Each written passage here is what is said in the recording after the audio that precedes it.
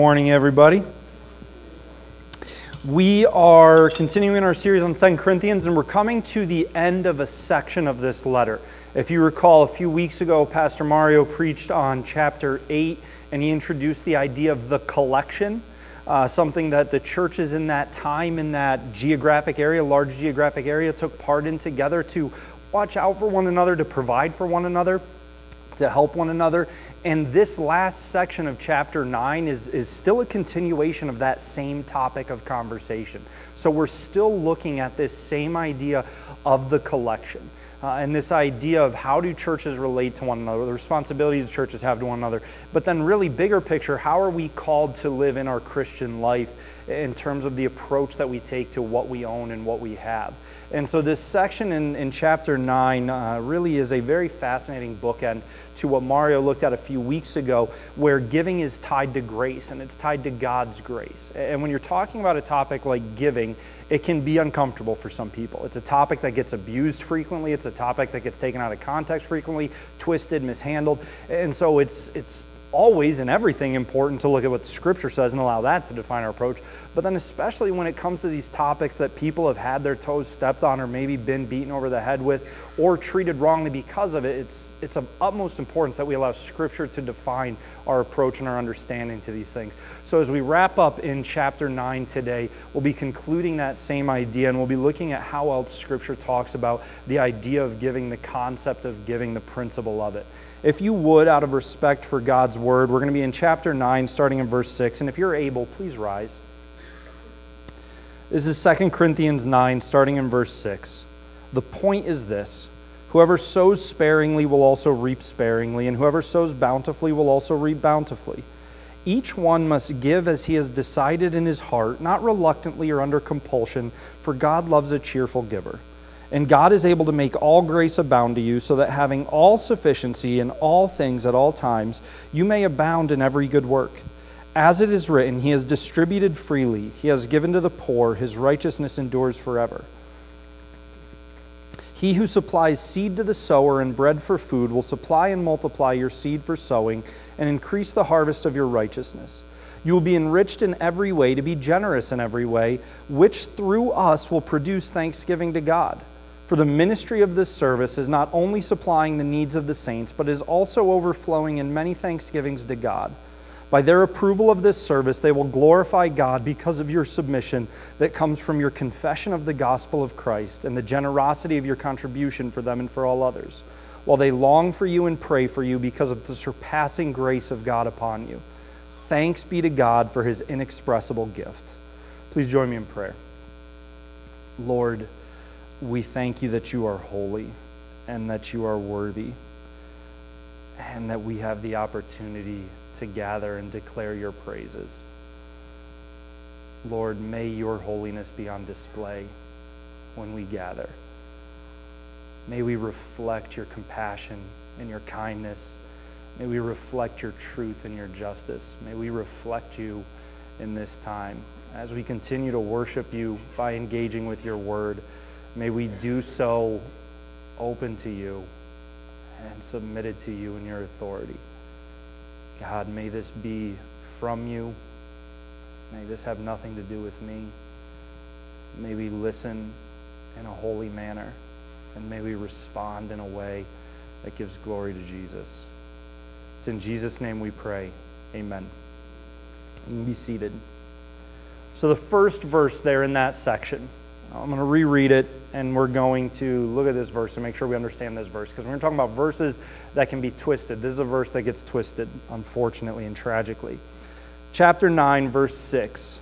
The point is this: whoever sows sparingly will also reap sparingly, and whoever sows bountifully will also reap bountifully.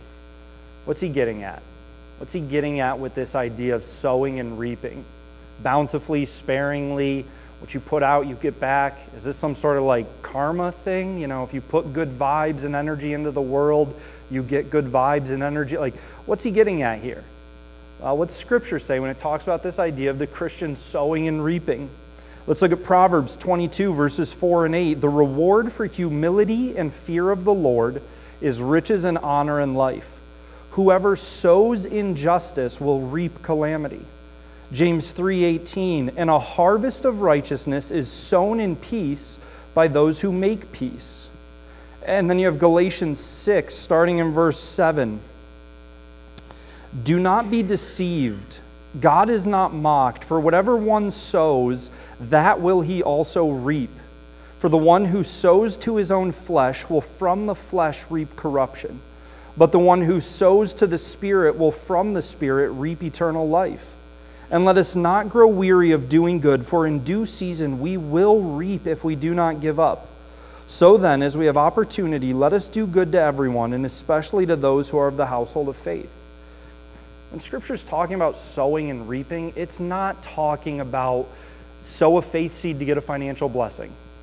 Hey, Pastor Sam wants to go on vacation, so I just need you guys to all sow a faith seed, and then you'll reap this financial blessing. And whatever you contribute towards my private jet and my trip, you'll get back in some way. Just sow that faith seed and you'll get a raise this week.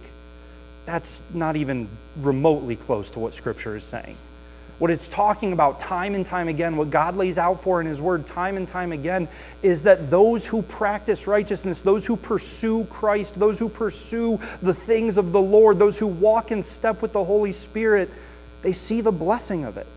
God gives the blessing of it. What's He say in Malachi? He says, look, give me what I am due. Bring me what I am due, and see if I do not pour out on you more than you can possibly hold on to.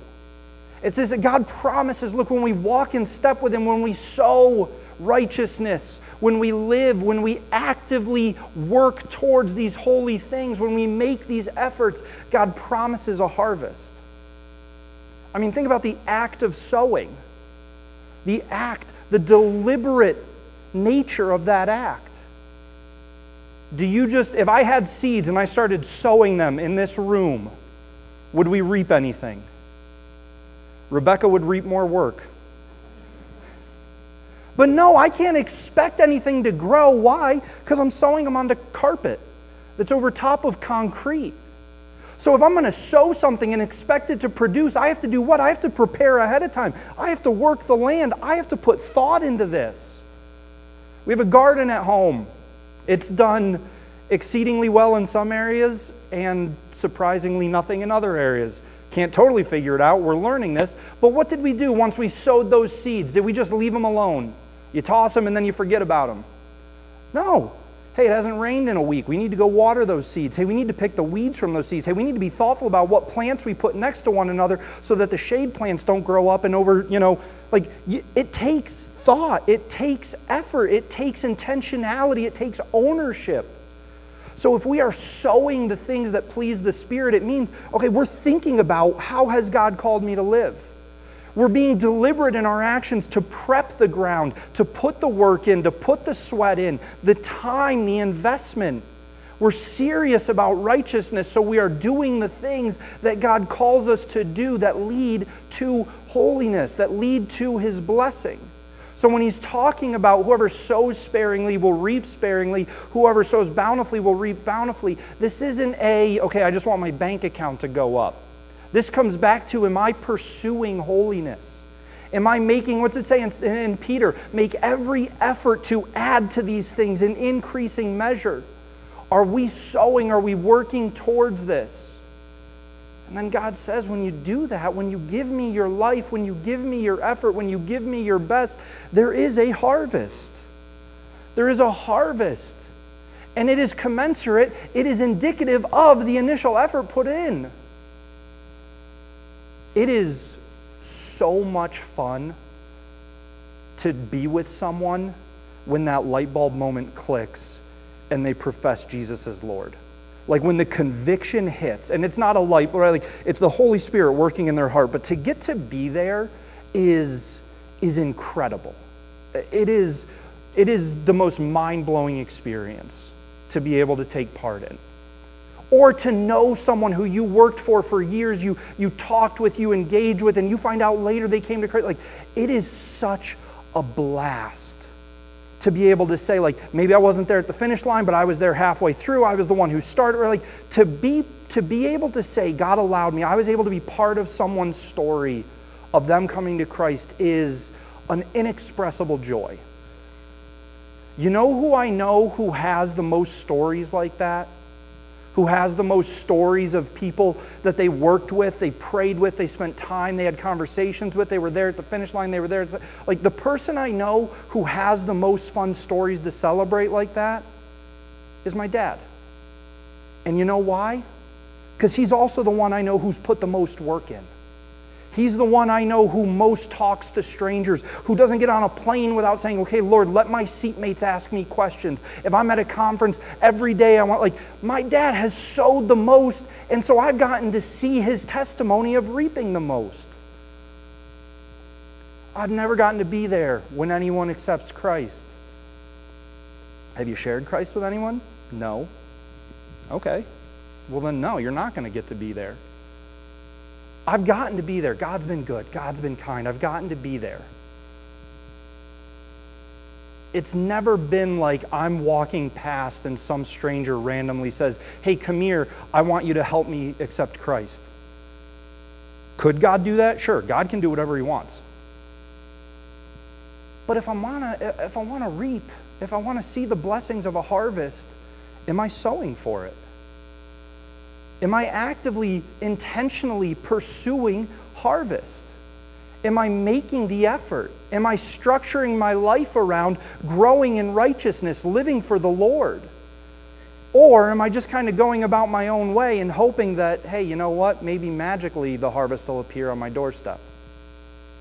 Whoever sows sparingly reaps sparingly. Whoever sows bountifully reaps bountifully. This is true because God lays it out. So we have to ask ourselves, thinking big picture, thinking principles of our lives, am I sowing righteousness? What does it say in James? A harvest of righteousness is reaped by those who what? Sow peace. Who would describe the world in 2023 as just abounding in peace? You turn on the news channels and you're like, wow, look at that peaceful conversation. You turn on your favorite sports talk show and you're like, wow, look at that peaceful dialogue. No, the world is not abounding in peace. So Christians, are we sowing peace? When we enter into a conversation, when we enter into a workplace, when we enter into a neighborhood, when we enter into a relationship, are we sowing peace? Are we sowing joy? Are we sowing patience? Are we sowing faithfulness, goodness? Are we making this effort in our lives to live in such a holy way? This is inextricable from the concept of this whole section of the letter. And then as he continues, what does he come to? He comes to the heart of the matter. He comes to the heart of what God is looking for in his people when they're approaching giving, when they're approaching this concept of the physical aspects of their lives. What does he say in verse 7? Each one must give as he has decided in his heart, not reluctantly or under compulsion, for God loves a cheerful giver. Quick word study. When it says God loves a cheerful giver, the word there, the original word means God approves, God prefers. God does not stop loving if you give reluctantly. Like, this is not saying like, hey, I will only love you if that, like, God loves perfectly. That word means God prefers, God approves. So is it possible for a Christian to give in a way that God does not approve of? Yes. You could be our single biggest financial contributor in this church. You could be funding, and we don't know it, you could be funding 99% of our budget. And if you are doing it begrudgingly and bitterly, God disapproves. That is not what he loves. That is not what he prefers. You could be our single smallest giver in this church. And if you are doing it with a holy heart in the right way that God has called you to, he approves.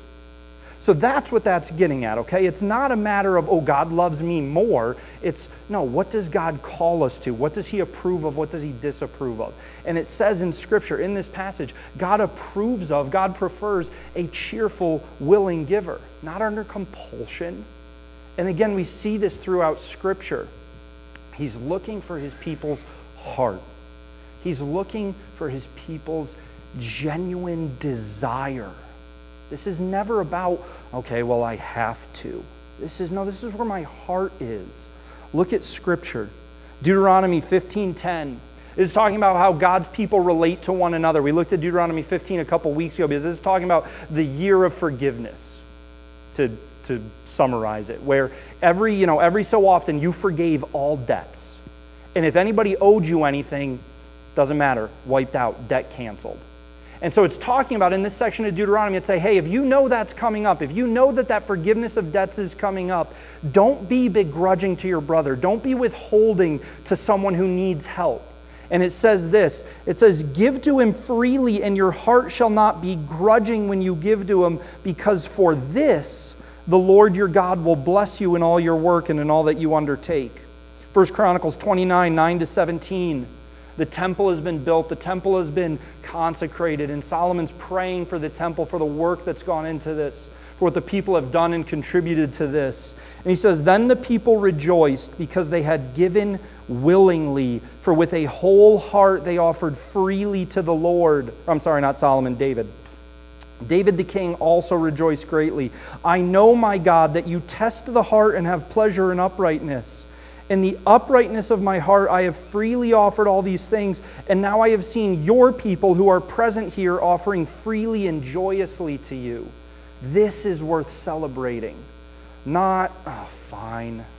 If he'll stop talking, I'll throw another 20 in. No, this is a celebration. This is a privilege. This is a joy. I choose to do this. I want to do this. It's not about, okay, if you're going to make me, I have to. God's concerned with the heart. Proverbs 22:9, whoever has a bountiful eye will be blessed, for he shares his bread with the poor. Romans 12:6-8, having gifts, talking about the body, having gifts that differ according to the grace given to us, let us use them. Remember Mario's sermon? We referenced it a little bit ago. It's tied back to grace. It's tied back to God's grace, which he has poured out on us, which we are called to behold and then reflect. So having gifts that differ according to the grace given us, let us use them. And it goes on, what is one of these specific gifts? The one who contributes in generosity. So Corinthians reminds us that when considering this concept of giving, of participating in the physical needs of the church, the big C church, the little c church, it's not about, all right, if I have to, if I want to be able to vote at membership meetings, so if that means I've got to give you money, fine. Like, no, it's where's your heart? Is your heart in this? Is your heart in, okay, Lord, it's yours. I give it to you freely. I give it to you joyfully. Because what is giving ultimately about? Is giving ultimately about money or time or resources? Not at all. What do we see in Corinthians that he lays out that giving is ultimately two key, essential, non-negotiable things? And if you've never heard these before, please pay attention. If you've never understood giving, please pay attention. Listen to what he says giving is about in 2 Corinthians, starting in verse 8. And God is able to make all grace abound to you, so that having all sufficiency in all times, you may abound in every good work. As it is written, he has distributed freely, he has given to the poor, his righteousness endures forever. He who supplies seed to the sower and bread for food will supply and multiply your seed for sowing and increase the harvest of your righteousness. You will be enriched in every way to be generous in every way, which through us will produce thanksgiving to God. See, as we're seeking to understand the concept of giving, the concept of proper financial stewardship, we have to understand giving is ultimately an expression of trust. Giving is ultimately an act of trust, an act of praise. What does it say in that passage over and over again? God, who is sufficient for all things, will make you abound in all things. He who supplies the seed will give so that you can give. So really what we have to ask ourselves is, do we know and trust God as all sufficient? Do we know and trust God as provider? Do we know and trust God as sustainer? Do we know and trust God as giver? Well, I can't loan you this because I might need it. I can't supply this because what if I need it down the road? No, that's not the question. The question is, do I believe God is calling me to give this, to provide this, to engage with this? if I believe He is calling me to do this, then I'm saying, okay, Lord, I trust You to provide. I trust You to sustain. You say in Your word, You are sufficient for all things at all times. I trust You. I take You seriously when You identify Yourself as this in my life. Consider Psalm 23, verse 1. We did a long series, we did a 6-week series, or an 8-week series on these 6 verses. We spent one whole week on these first 6 words. The Lord is my shepherd. Actually, I think 7 if I'm doing the math correctly. The Lord is my shepherd, I shall not want. You know what that actually translates to? I lack nothing. Yahweh, God's name for Himself, I am, is my shepherd, and because of this, I lack nothing I need. Everything I need, I have in Yahweh as my shepherd. My shepherd who is responsible for feeding me. My shepherd who is responsible for protecting me. My shepherd who is responsible for directing me, for leading me, for going ahead and preparing a place for me. I have everything I need in Yahweh. God, in His Word, time and time again, reminds us that He is sufficient. What else do we see? Proverbs 38-9. Remove far from me falsehood and lying. Okay, that makes sense. I could pray that. God, I don't want to be a liar. I don't want to be someone of falsehood. I think we would all agree. That's a pretty easy prayer. That's a pretty easy plea to make before the Lord. What's he go on and say? He says, give me neither poverty, I like this, nor riches. Ooh. Feed me with the food that is needful for me, lest I be full and deny You and say, who is the Lord? Or lest I be poor and steal and profane the name of my God. No show of hands. This is personal reflection time. Have we ever prayed for that raise to come through? Have we ever prayed for that bonus to be a little bit larger than we expected? Yeah, I've been there. I'll say that. I've been there. There have been times where I'm like, uh-oh, things are tight. If my grandma wants me to send a card in the mail tomorrow, that'd be great. I don't know if I've ever been willing to say, hey, God, please don't let that raise come through. I'm good where I am, and I'm worried that if I had any more, I'd get cocky. I'm worried that if I had any more in my life, I would think I was doing well on my own. Lord, I'm worried that if I had any more in my life, if my house was any bigger, if my car was any newer or nicer, if I had any bit extra padding for more vacation, I'm worried that I would think I was self-sufficient. So Lord, please don't give me anything more. I mean, are we willing to pray that? Are we willing to go before the Lord and say, nope, today. God, if you feed me today, I'm good. If you give me money, if you take care of right now, today, I'm good. Why? Because You are sufficient and I trust You. I trust You to provide. And I know that on either end, on either side, there are dangers of how I view You. There are dangers of how I approach You. There are dangers of how I reflect on who You are, and I don't want that. So Lord, keep me right in this spot of having just what I need so that I know You as sufficient. This is what God lays out in His Word. Consider Matthew 6. This is a very popular passage. I don't want to say it's the most famous. There are a lot of ones that we say, this is the most famous, this is the most famous. But this is a very popular passage. I'm going to guess that for a lot of us, this is not going to be the first time you've heard Matthew 6. But let's do something. Let's listen to it like we're hearing it for the first time, and then let's take it seriously. Because I think a lot of times we approach God's Word and we're like, oh yeah, I know that's in there. But no, really consider, do you take this part of Matthew, do you take Scripture seriously? Listen to what God says in Matthew 6, starting in verse 25. This is Jesus speaking.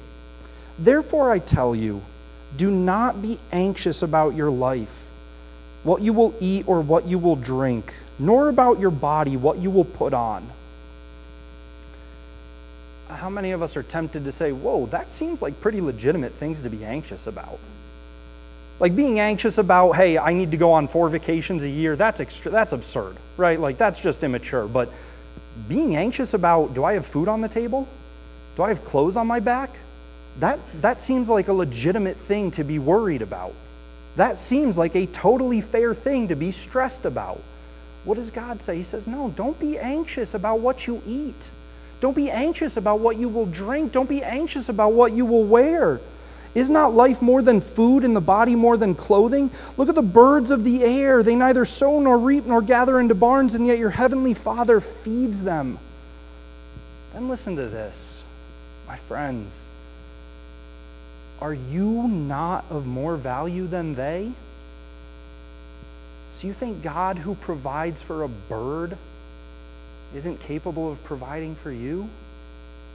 Are you not of more value than they? And which of you, by being anxious, can add a single hour to his span of life?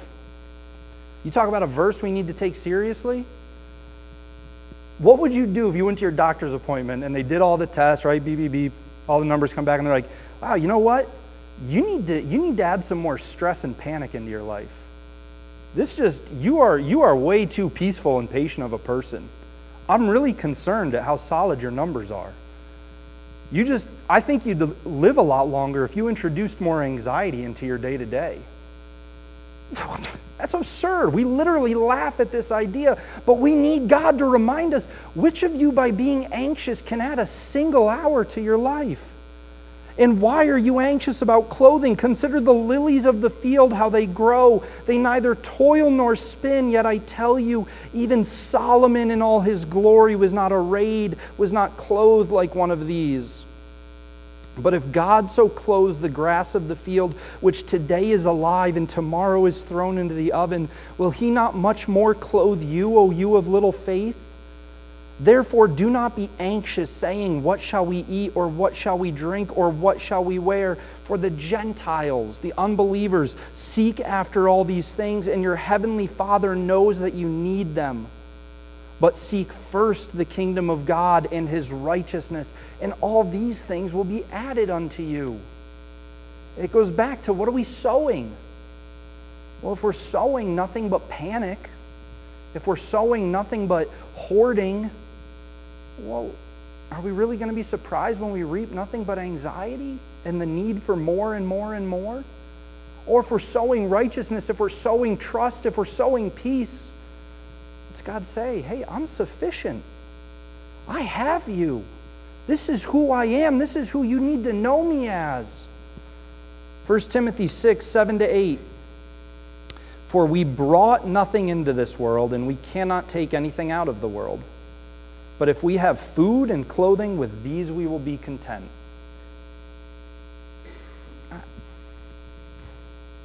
Do we know and trust God as giver, provider, sustainer? Giving is ultimately an expression of trust. We've looked at it, we're not going to look at it. The Bible calls us to give. So if God calls me to do something and I say, no, I'm unwilling, well, then I have to ask myself, why am I unwilling? Is it because I don't know and trust the Lord as sufficient? Corinthians lays this out, this beautiful reminder. I mean, this is not a beat you over the head with it. This is like a joyful passage. Think of these words. These verses are meant to be an encouragement. These verses are meant to be a reminder. Why do you think we paused and we emphasized, hey, you have infinitely more value than a bird? Well, yeah, that's obvious. I'm a human. Yeah, but we forget it. We forget it. We get overwhelmed by life. We get distracted by life, and we forget, and we need God to say, hey, slow down. Joe, you are infinitely more valuable to God than some flower in the field, and the flower's taken care of. Brother, he's got you. Like, we need God to remind us of this. So let's reread these verses and listen to the encouragement as God reminds us of who he is. He says, God is able to make all grace abound to you, so that having all sufficiency in all things at all times you may abound in every good work. As it is written, he has distributed freely. He has given to the poor. His righteousness endures forever. He has distributed freely. In Scripture it says, who has first given to the Lord that the Lord must repay him? I mean, who among us can say, hey, God, you owe me one? Think of your favorite evangelist. Think of your favorite person. Think of the person you're like, man, they impacted the world for Jesus more than anyone else. Guess what? God was not in their debt 1 cent. God was not in their debt 1 iota. He says, no, he has distributed freely. This is who he is. He who supplies seed to the sower and bread for food will supply and multiply your seed for sowing and increase the harvest of your righteousness. You will be enriched in every way, to be generous in every way.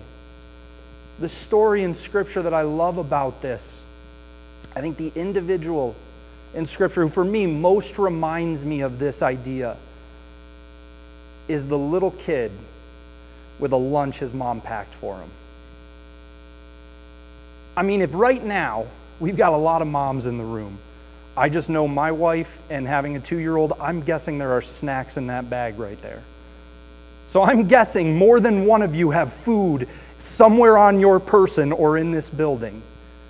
If I said, hey, we need to feed everyone in this room, you know, who can give me enough to feed, like who's got stuff, right? We're adults. We're human.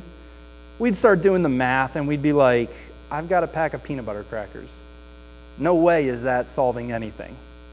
And we would just sit back and we'd wait for someone else to do something. There was a crowd of thousands and thousands. And Jesus says to his apostles, hey, go find food for everybody from the crowd. And they come back and they're like, yeah, this kid gave us his bag lunch. And what does the sower do?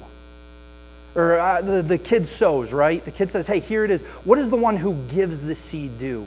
What does the ultimate authority do with it? What is the all-sufficient, all-good, all-provider, what does he do with it? He feeds a multitude.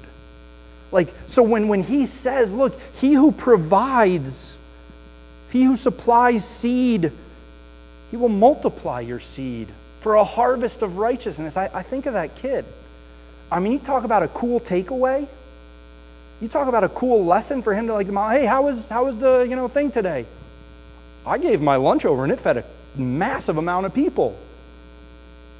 That's a pretty cool moment. Guys, this is who God is. And so we have to ask ourselves, do we understand giving as an expression and an extension of trust? Because we have the privilege of knowing God as giver and sustainer. And then really, the other, I said there's 2 key, non-negotiable, inextricable components of giving. It's an expression of trust, and it's ultimately, at its heart, it's an act of worship. It's an act of gratitude and praise. Listen to this passage in 2 Corinthians again. You will be enriched in every way, to be generous in every way, which through us will produce thanksgiving to God. For the ministry of this service, the collection, it's why we re-emphasize at the beginning. This whole section is still talking about the collection, the physical collection of funds to provide for churches in need, to provide for family members in need. So the ministry of this service is not only supplying the needs of the saints, but is also overflowing in many thanksgivings to God. By their approval of this service, they will glorify God because of your submission that comes from your confession of the gospel of Christ and the generosity of your contribution for them and for all others, while they long for you and pray for you because of the surpassing grace of God upon you. Thanks be to God for this inexpressible gift. Consider Kyle Idleman. I love this quote. He wrote a fascinating book, God's at War, talking about idolatry and the battle for idolatry in our hearts. And he says, when we start to see all of our resources as God's, it helps us develop an attitude of gratitude that leads to a heart of worship. Deuteronomy 16:17, every man shall give as he is able according to the blessing of the Lord your God that he has given you. What do we look at in Timothy? You brought nothing into this world. You're going to leave with nothing. So if you have anything, it's because God has given it to you, has blessed you with it. 1 Chronicles 29:12-14, both riches and honor come from God, and you rule over all. In your hand are power and might, and in your hand it is to make great and to give strength to all. And now we thank you, our God, and praise your glorious name. What's happened that's led up to this just pouring out of praise, this expression of gratitude? People have given sacrifices to the Lord. Who am I and what is my people that we should be able thus to offer willingly? For all things come from you, and of your own have we given you. Psalm 24:1, the earth is the Lord's and the fullness thereof, the world and all those who dwell therein. Everything is God's.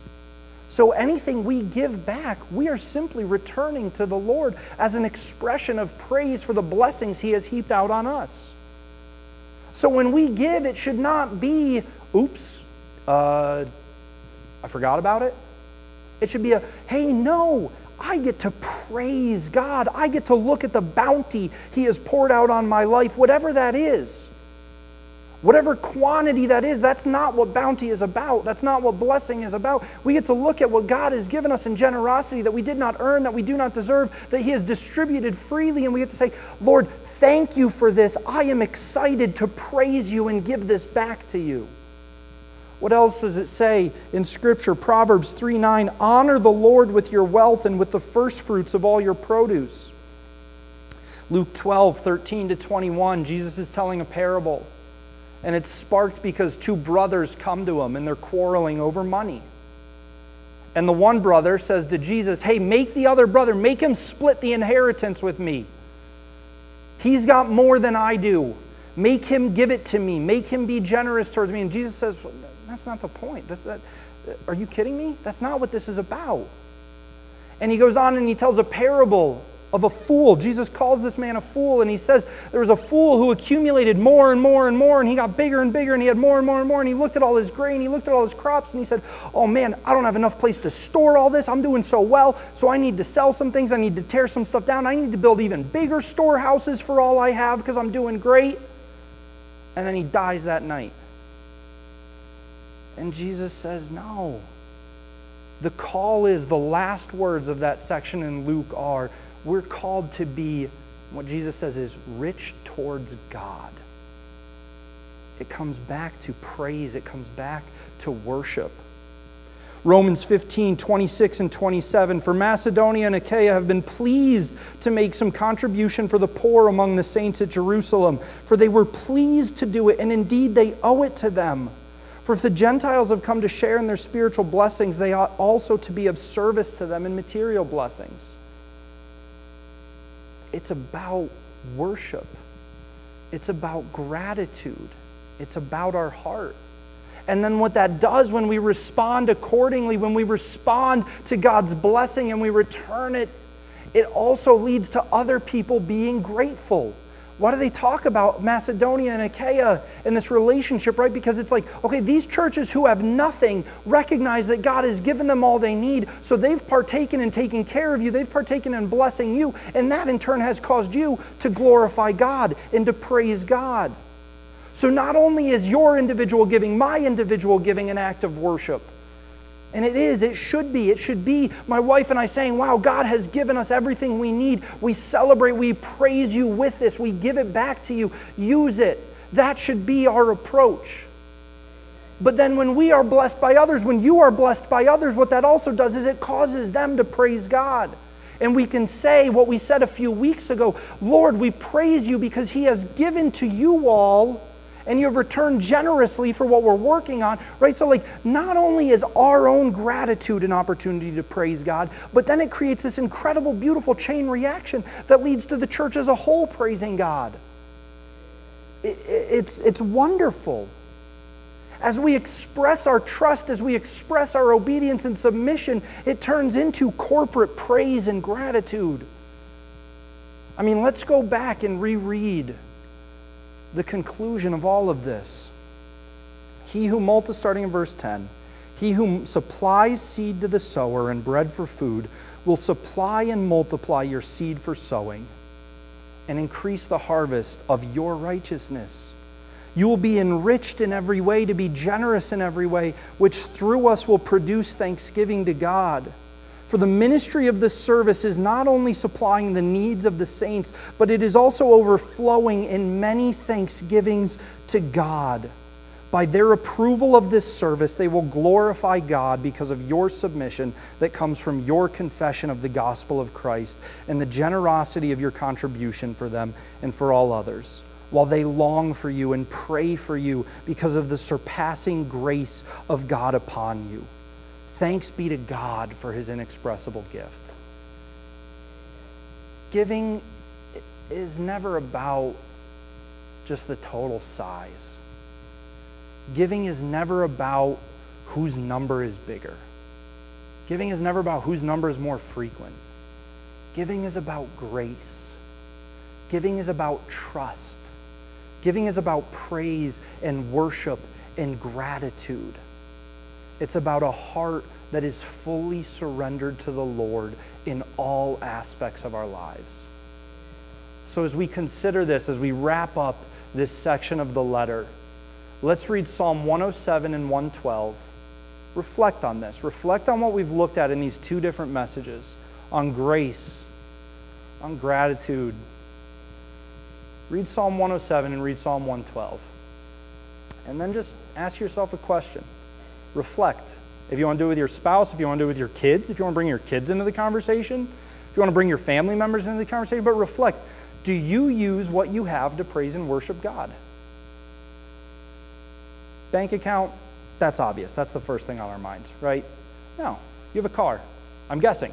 Maybe you got a ride here. If you did, that's cool. Thank whoever brought you. What a wonderful way for them to use what they have to give you reason to praise God. But there's multiple cars out there. So if you have a car, are you using your car to praise and worship God? If you have a home, are you using your home to praise and worship God? I mean, what do you have? Are you using it to express gratitude to the Lord and to praise and worship him and cause others to do the same? Let's be this holy church. Let's be this people that pursue these things. Why? Because God is sufficient in all things. And that's awesome. And so we really just have the privilege to know him as good and as provider. And we have the opportunity to praise him in that. Please join me in prayer. Lord, we praise you. We praise you that we are here clothed.